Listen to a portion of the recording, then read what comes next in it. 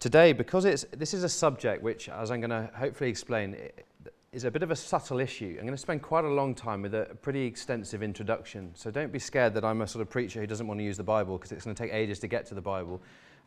It's not my wisdom at all, it's God's wisdom. But before we get there, what I want to do is really work hard at teasing out what this problem is, get under our skin, help us to understand something of self-obsession, and then get to what God's word has to say about it. Because if we don't understand the problem, it's going to be hard for us to really believe that the words in the Bible are relevant and important for us. So that's where we're going to go today. Just want to start by asking if any of you here have a phobia, which you're prepared to share. Steph's phobia is spiders. Doesn't like spiders. So I'm the spider catcher in our home. Any of you have a phobia? Yep. Traveling. Okay. Do you know what that's called? No. I don't know either, but okay. Anyone else have a phobia? Germs. Yeah. Hate germs. Me too. Good man.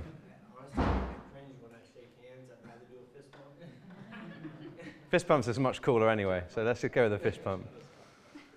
Well, I've just come out from Nigeria, and it's the sort of I've been to Africa a lot, but there's a sort of place where, very matter of fact, the lady I stayed with just gets her flip-flop out one day and just goes bam on the floor, little black scorpion.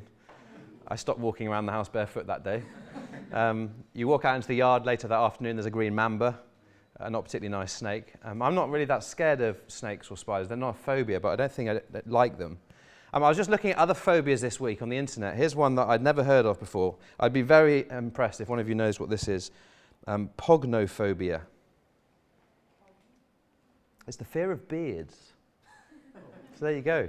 If you are married to someone who's growing a beard and you don't like it, you need to tell them that you're pognophobic and they need to shave their beard. But there we go. And this is an easier one to work out. Can someone work out this one? Ballistophobia. Not blister, ballista. It's the fear of bullets. I don't really know anybody who's not fearful of bullets.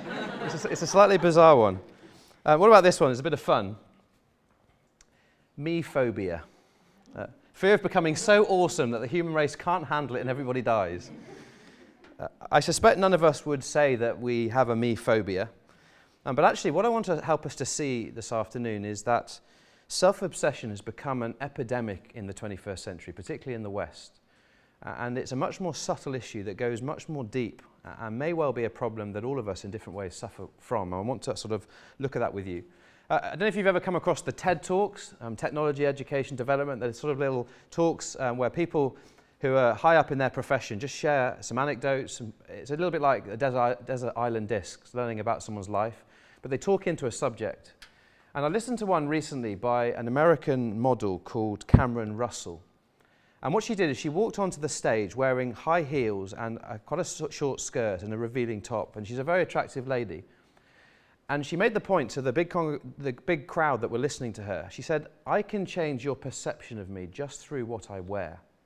And so she takes off her high heels and slips on some little pumps. She puts a long sarong around her waist that comes down to her ankle, and she wears a baggy jumper.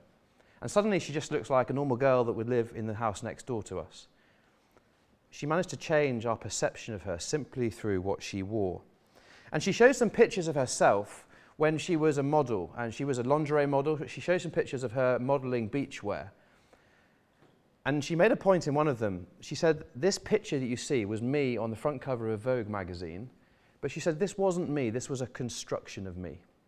And she says, "You've got no idea how many people were working with their computers to change the physical photo that was taken to be the image that's on the front page of Vogue." She said, "It wasn't me." In her talk, she said, "Image is powerful. The way we look has a huge impact on our lives." She also said, "Image is superficial. I can change the way that you think of me just through the clothes that I wear." And then the last thing's really revealing. She was a top model, and she said this, "I'm insecure." Interesting for someone who's so glamorous to say, "I am insecure." And she said, "I am insecure because I have to think about what I look like every day." She's not talking about getting up in the morning and wanting to look our best and thinking about what outfit we wear and putting on some makeup, something normal that many people would do. She's talking about a deep-rooted insecurity because she lives constantly in fear and desiring other people's approval. Now, I don't want to tackle this subject of self-possession focusing in on the fashion industry or body image per se. Often we think self-obsession, and we might think something like keeping up with the Kardashians, kind of pop culture, people who want to make television programs about themselves and let people into their lives, and it's all really about them. Because I suspect none of us are aspiring to be Kim Kardashian. That's one form of self-obsession, but there's a much more subtle form of self-obsession that perhaps is closer to home, and perhaps is more of an issue that actually we do struggle with and is very, very powerful. See, the problem is, here's a suggestion. I think there are 3 ways to live. You and I can live our life with God at the center, which is the way that God created us, for a relationship with Him, where our whole life revolves around the Creator who made every bone and atom in our body. That's the way we were created, and that's the place for greatest freedom. We can live our life with God at the center. The second way to live our life is with other people in the center, not in the sense of serving others, which is a good thing, but in the sense of living in total fear of other people. I constantly need the approval of others. I constantly need to be affirmed. I'm constantly worrying about the way I come across to others. And we live in fear, and actually other people are controlling us. The third way to live our life is for our life to revolve around self. What I want, what I do, what I feel, what I need, what gives me pleasure. I wonder how you live your life. Tim Keller is a famous author and writer, American pastor, and he wrote this: "The essence of gospel humility is not thinking more of myself or less of myself, but it's thinking of myself less." See, when I think more highly of myself than I should, it exhibits pride. He also argues, it's quite subtle, when I think very lowly of myself, it's a subtle form of pride, because I become so worried about myself that I'm thinking about myself all the time. But he says that the essence of gospel humility is thinking about myself less. Less references to self, less comparing other people to self. Let me give you a few examples just to work this through. Do you ever catch yourself when you're in a conversation, maybe on the phone, it's often over a meal with friends, you're storytelling. You know someone's telling a story, particularly if you've been traveling somewhere, and we're not really listening to the person who's telling the story. All we want to do is for them to finish their story because we've got a better story. And you know, you sort of cut across people sometimes. You wrestled this alligator in Africa. Well, I've wrestled this alligator. You know, it's trumping people with a better story. Very self-obsessed. I'm not interested in listening. I just want to talk. And we're a very vocal, fast-moving culture that constantly wants to be speaking. Often is very poor at listening. The kind of millennials growing up in what's been deemed as the rights generation. Standing on my rights. It's all about me and what I want. And what I want now, because life is so instant. And perhaps you'll explore this a bit next week with the technology talk. Think about the comfort in the West with the idol of comfort. I want to be comfortable. And as soon as I'm put in a situation in my life where I'm out of my comfort zone, maybe in a social situation with people I don't particularly want to be with, we automatically think of self. I don't want to be here because I don't enjoy their company. Rather than thinking, well, how could I bless and serve the person I'm with, even though I find them a little bit awkward, a bit difficult to be with. Maybe it's this constant worry of the way that we come across to other people. I'm so worried about being misunderstood. I'm so worried about being made to look silly. Think about church. You're in a lovely place as a church where you're smaller and there's a real excitement. As a church gets bigger, change becomes more difficult often because you get used to a certain way of doing things. But you have to think about how to change all the time for the sake of Jesus. We're outgrowing our building and we need to think about having an additional service. It's a challenge to do in a church. And my fear is when we start as elders sharing this idea with the church, for the sake of the gospel, because we want to grow, the first thing often people will think is, how will that affect me? I don't want a second service because I want to be with my friends. I don't want a second service because I'm going to have to get up earlier on a Sunday morning to set up. But what we should be saying is, how will this second service serve other people better? How will it bring more glory to God and give more people opportunity to hear the gospel? But often we just think of self. How is this change going to affect me?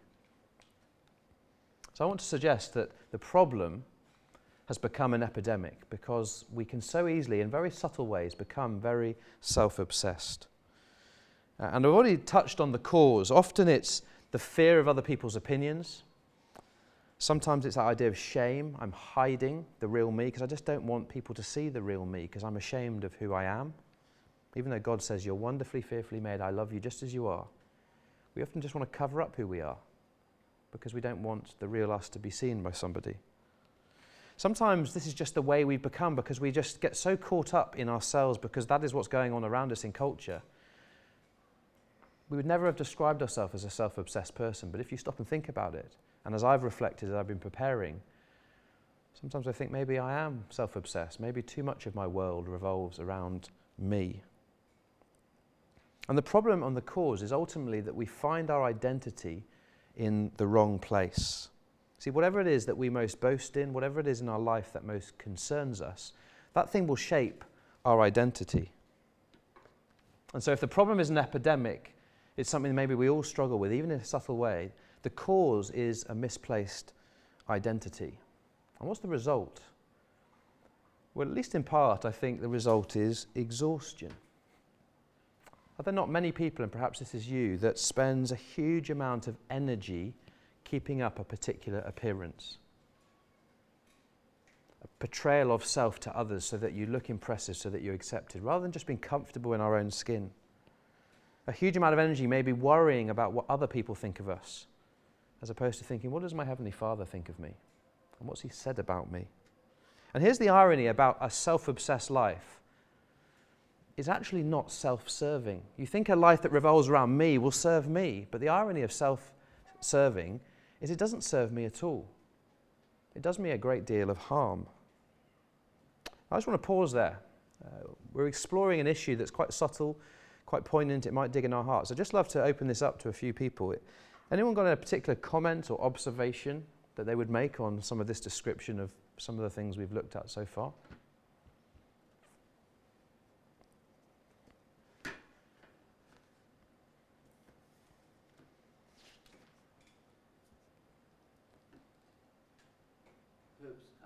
Sorry, Mark. You see the result, exhaustion. Could it be, or will you go on to talk about the short time span that it brings fulfillment, satisfaction? Because I guess it does to some degree, doesn't it? And that's why people chase it and chase it and chase it. That's why I did. Is it just worth commenting there, or is it that? Yeah, it's really helpful. I think often we do. When we live our lives centered around ourselves, whatever it is we live for that's a good thing, but is not God, it never really satisfies. See, God created good things for us to enjoy, but when you make a good thing God just becomes a good thing. And God was the one who created us to be fully satisfied in Him. And good things are good. Good things give pleasure, but good things are not God. And they never give lasting pleasure in the way that He can. So when you see so many people running after self all the time, self-betterment in a job, self-betterment in a bigger pension, bigger bank account, pursuing pleasure, it's not that these things don't give pleasure. It's not that these things aren't good. They just don't truly satisfy in the way that a relationship with God can. And that's why self-obsession is very ironic, because actually it doesn't serve us. We become enslaved to the very thing that we think can set us free. I'm not going to ask you if you feel that you're a self-obsessed person. I'm not suggesting that self-obsession is inherently selfish in a sense that I want to be selfish. It's just more the sense that if I'm not careful, a lot of life can end up revolving around me. And it's a subtlety that we need to be very careful of. But here's the much more important thing, and this is where we'll begin to get to the Word of God. The question we need to ask this afternoon is, how do you and I become less self-obsessed? And the Bible teaches us that the answer is through making more of Jesus Christ. And that is the essence of humility. Remember Tim Keller? The essence of gospel humility is not thinking more of myself or thinking less of myself. It's simply thinking about myself less. See, it's really important we understand humility is not about having a low self-esteem. Just thinking, woe is me, there's nothing good about me, I'm hopeless, I'm no good to anyone. That's not humility. Humility is about forgetting self, because I'm so free in my relationship with God.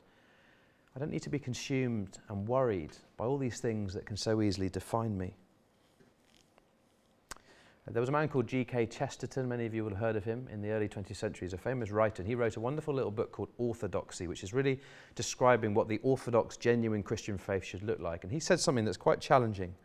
I wonder how you'd respond. He said this: how much larger would your life be if you could become smaller in it? See, the most amazing thing about the Christian gospel, when the Christian gospel captures our heart, it takes us to a place where our world doesn't need to revolve around us, because it opens up a horizon of something much bigger. There is a God who created this world. He created us for a relationship with him. He's doing something extraordinary to reverse this broken world, and he wants to use you and me in it. And when our heart is captured with a bigger vision for life than simply, I wake, I work hard, I make money, I provide for my family, one day I die, the Christian gospel lifts us out of our story and places us into his story, history. The story he's telling, the story where he's at the center, and that's the place where we find greatest liberation. Look at how one psalmist puts it. This is a really powerful psalm. One thing I ask of the Lord, this is what I seek, that I might dwell in the house of the Lord all the days of my life, to gaze upon the beauty of the Lord. Just reflect on that scripture for a moment. Let me tell you what this verse is not teaching us. It's not teaching us that life should be an endless church service, because everything else we do out there is very worldly and everything we do in here is really godly. It's not calling us to a kind of monastic life where, as some people in history have done, they literally want to beat the sin out of themselves. It's not talking about that at all. The Bible's really clear. God is interested in all of life. Worship is about all of life. Our paid employment, our unpaid employment, our family time, our leisure time, our work time, the time we spend with friends, the time we spend with enemies. God wants us to worship him in all of life. So here, where the psalmist says, this one thing I seek is to gaze upon the glory of the Lord, it's not talking about sitting down in a chair and just contemplating God all of the time, such that I never work, I never play, I never have fun. It's talking about finding God in every aspect of life, but finding my true pleasure and joy in him.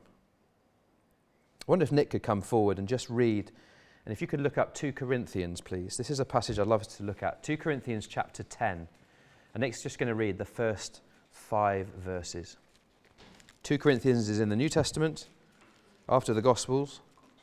Page 1165 in the church. 2 Corinthians 10, 1 to 5.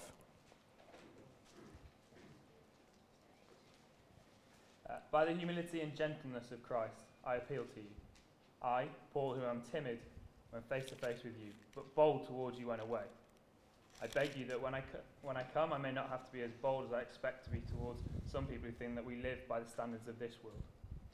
For though we live in the world, we do not wage war as the world does. The weapons we fight with are not the weapons of the world.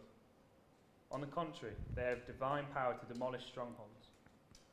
We demolish arguments and every pretension that sets itself up against the knowledge of God, and we take captive every thought to make it obedient to Christ. Thank you. Now, the context here is not the context of self-obsession. The context here is Paul is defending his ministry against false teachers. False teachers are challenging him, and he's saying, look, I'm not trying to be an impressive orator. My ministry is about humility, but it's about right thinking, and this is why it's really important. He talks here, do you notice in the reading, about tearing down strongholds of wrong thinking and wrong behavior. Paul recognizes that the way that we think has a profound impact on our behavior. And if I think wrongly about my identity, who I am, if I think wrongly about God's identity, who he is, it will have a profound impact on the way that I live my life.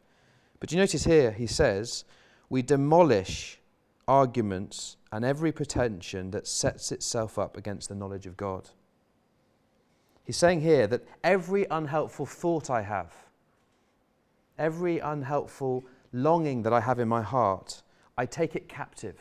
It's like I want to lock it away because it's not helpful. It distorts my understanding of who God is. It distorts my understanding of myself. I lock it away, and what do I do instead? I take captive every thought and make it obedient to Christ. Paul is saying that our thought life is hugely profound in the way that we live our life. Do you ever come across this on a cereal packet, the Shreddies advert, I think it's still around, similar like this. The idea here is keep hunger locked up till lunch. And it's this little sort of gremlin who's rattling away in the guy's stomach, and if you eat your Shreddies, it locks him up. Think of that image, but apply it to this passage in your thought life. What he's saying is, learn to think correctly. And every time a thought comes to your mind that is not God-honoring, a thought comes to mind that draws way too much attention to self and not enough attention to him, take it captive, lock it away, and it'll escape because you get hungry again, but lock it away again and learn gradually to take our thoughts captive and instead make them obedient to Christ. How does Christ want me to think about this situation I'm in? So take the example of change in a church. I don't want change because change is hard work. I don't want change because I want to be with my friends. I don't want change because I've been at this church all my life and this is the way it should be. There's selfishness in that, and Paul would say, lock those thoughts away because this change isn't about you, it's about the glory of God. Instead, take your thoughts captive and make them obedient to Christ. How will this change serve those around me? How will this change serve my community? How will this change bring glory to God? And it's a real discipline to do this because we don't just get it straight away.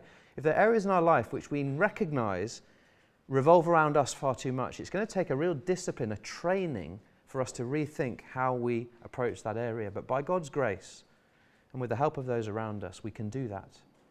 We take the unhelpful thoughts, make them captive, and we take helpful thoughts and make them obedient to Christ. Well, this 2 Corinthians passage is, I guess, a lesson in what to do. What I want to finish with is an example of what this looks like, an example of a gospel humble life that doesn't revolve around self. And what we do is we're going to turn, please, as a final passage to Luke chapter 1. And we're going to see the example of Mary when she's told that she's going to have a son called Jesus. So if Beth could come up, please. And we're going to read Luke chapter 1 from verse 39. Just give us a moment to find that.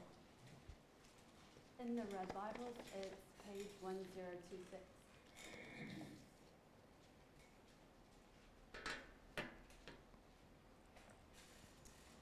At that time, Mary got ready and hurried to a town in the hill country of Judea, where she entered Zechariah's home and greeted Elizabeth. When Elizabeth heard Mary's greeting, the baby leaped in her womb, and Elizabeth was filled with the Holy Spirit. In a loud voice she exclaimed, "Blessed are you among women, and blessed is the child you will bear. But why am I so favored that the mother of my Lord should come to me? As soon as the sound of your greeting reached my ears, the baby in the womb leaped for joy. Blessed is she who has believed that the Lord would fulfill his promise to her." And Mary said, "My soul glorifies the Lord, and my spirit rejoices in God my Savior, for he has been mindful of the humble state of his servant. For now on, all generations will call me blessed, for the Mighty One has done great things for me. Holy is his name. His mercy extends to those who fear him from generation to generation. He has performed mighty deeds with his arm. He has scattered those who are proud in their inmost thoughts. He has brought down rulers from their thrones, but has lifted up the humble. He has filled the hungry with good things, but has sent the rich away empty.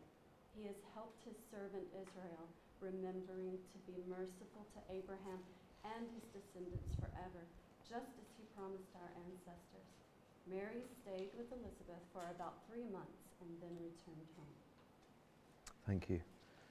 You might be thinking, well, where are you going with this? How's that little prayer of Mary relevant to what we're looking at? This is the Magnificat. This is what's often called Mary's song. Just look at verse 46 and 47. God has just done something extraordinary in Mary's life. And what does she say? "My soul glorifies the Lord, and my spirit rejoices in God, my Saviour." Self-obsession robs us of the ability to sing like this. Let me ask you a question. Do you have a soul that glorifies in the Lord? Do you have a spirit that rejoices in God, your Saviour? There's loads of things in life that can bring us joy and meaning and purpose. But is the ultimate thing your Lord and your Saviour? Is that the thing that most excites you? Is that the thing that most gets you up in the morning? And if it's not, don't beat yourself up. The Christian life is a journey. We learn to put Jesus Christ first, and we keep falling down and messing up, and we come back to the cross. But the more that we magnify him, the more joy and the more peace we'll experience, because he's the only one who can give us the peace that this world can't give. What's extraordinary about Mary's song is that it's not about Mary. It could easily be about Mary, because she was the one chosen to bear the Son of God. But Mary's song is not about Mary. That's what's so striking here. Mary's song is about Jesus and about God the Father. Notice what she prays in verse 49. The Mighty One has done great things for me. Holy is his name. Not a sense of, my goodness, am I not privileged to be the one who's bearing the Son of God? It's all about him. It's not about her, which is extraordinary when you think there's only one person in history who's ever mothered the Son of God. But she wasn't focused on self. She was focused on God the Father. Here in this reading that was just read, Mary mentions herself 3 times. Mary mentions God 17 times. That's extraordinary. And she is a great example of the freedom of self-forgetfulness, of gospel humility, because her life doesn't revolve around her. Her life revolves around God. As I close, notice what Mary is able to pray, verse 50. His mercy extends to all who fear him. That's the great joy of and gospel freedom when our life doesn't revolve around us, that we can know the mercy of God and we can know the freedom that this mercy brings. But by contrast, notice what she prays in verse 51 to 53. He has scattered those who are proud in their inmost thoughts. He's brought down rulers from their thrones. He sent the rich away empty. There's never satisfaction in life when life revolves around self, because you and I were not created for life to revolve around self. True joy, and particularly true peace, right in here comes when Jesus Christ is first in our life. So the problem, self-obsession, a very subtle one, not a Kim Kardashian problem. Look at me, look at the world, look at me. Not necessarily inherently selfish, but subtly dangerous. Too much of life revolves around self. It's a bit of an epidemic. The cause is ultimately a misplaced identity. I have too small a view of God and too big a view of self. The result, well, at least in part, it's exhaustion, keeping up appearances. It's all about what other people think of me, rather than resting in what God says about me. But the key, friends, how do you and I, and how does this church continue as a church that is less self-obsessed? It's a church that makes more and more of Christ. And that is why the gospel is such a wonderful thing. Because if there was anybody who ever walked this earth who should have said, look at me, and that quote we had right at the beginning, let's just whiz back to it.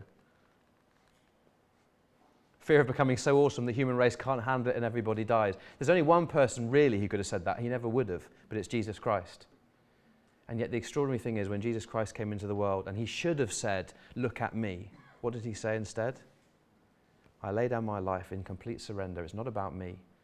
I want to serve the people that I created. And so I want to encourage us to be gospel-centered people who make less of self and make more of God, because that is the place of freedom. It's the place of joy, and it's the place of true peace. And we won't find that anywhere else. God bless you all. Thank you.